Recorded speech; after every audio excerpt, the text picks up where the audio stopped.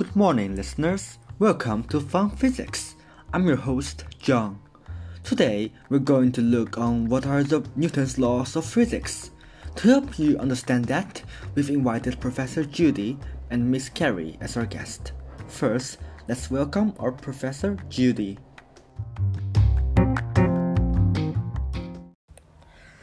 Newton's three laws of physics give basic regulation and patterns on objects' movements. It shaped our knowledge on how things move on Earth. Well, thank you very much, Professor. Now, Miss Carrie is going to share one of her childhood stories with us so that we can understand the content better. Memory is a wonderful thing, no matter how sad, angry, and painful it was at that time. Now when I look back on my childhood experiences, it is only warm and smile. But the experience of that day really rankled my mind for a long time. It was a Sunday on October, 10 years ago. In the morning, I had a bet with my friend. We appointed that we will have a contest to decide on who is the winner between us. The challenge was simple. We had to compete on squirting out ketchup in 30 seconds. Who squirted more wings? So did you win? No, that's a sad story, isn't it? And why is that? When I picked up the ketchup and turned it upside down, I realized it wasn't squeezed out as I would expect it. I clutched that plastic bottle of ketchup with both hands by the strongest strength I've ever used. But really, nothing changed. This is probably because the sauce got stuck at the bottom of the bottle. Well, that's depressing. But how did your friend manage to get the sauce out?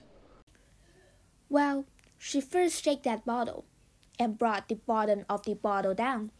Then suddenly she stopped. This whole process was amazingly fluent.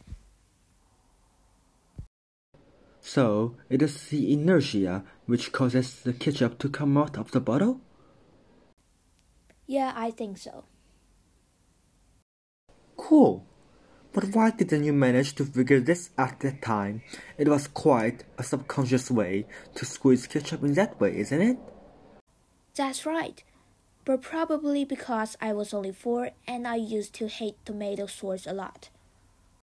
Alright, got it. And what happened next?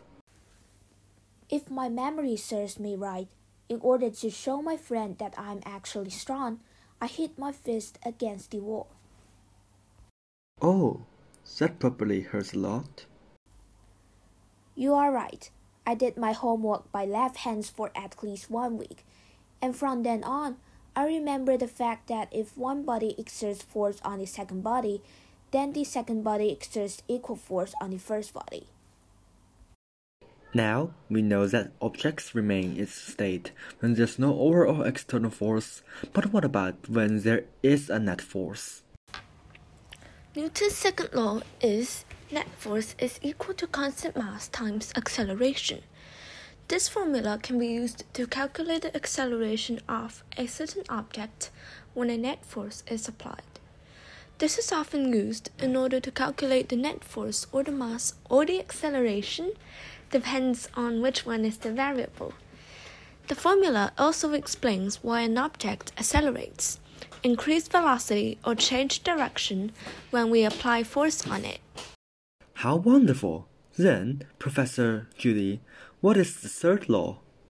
The third law states that whenever there is an action, there will be an equal and opposite reaction.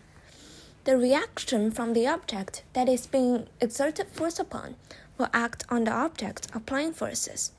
And that is why when you punch the wall with your fist hurts a lot. In conclusion, Newton's laws of physics is very significant not only to physicians, but also normal people. The laws provide a quantitative basis for us to explain the motion and forces on objects.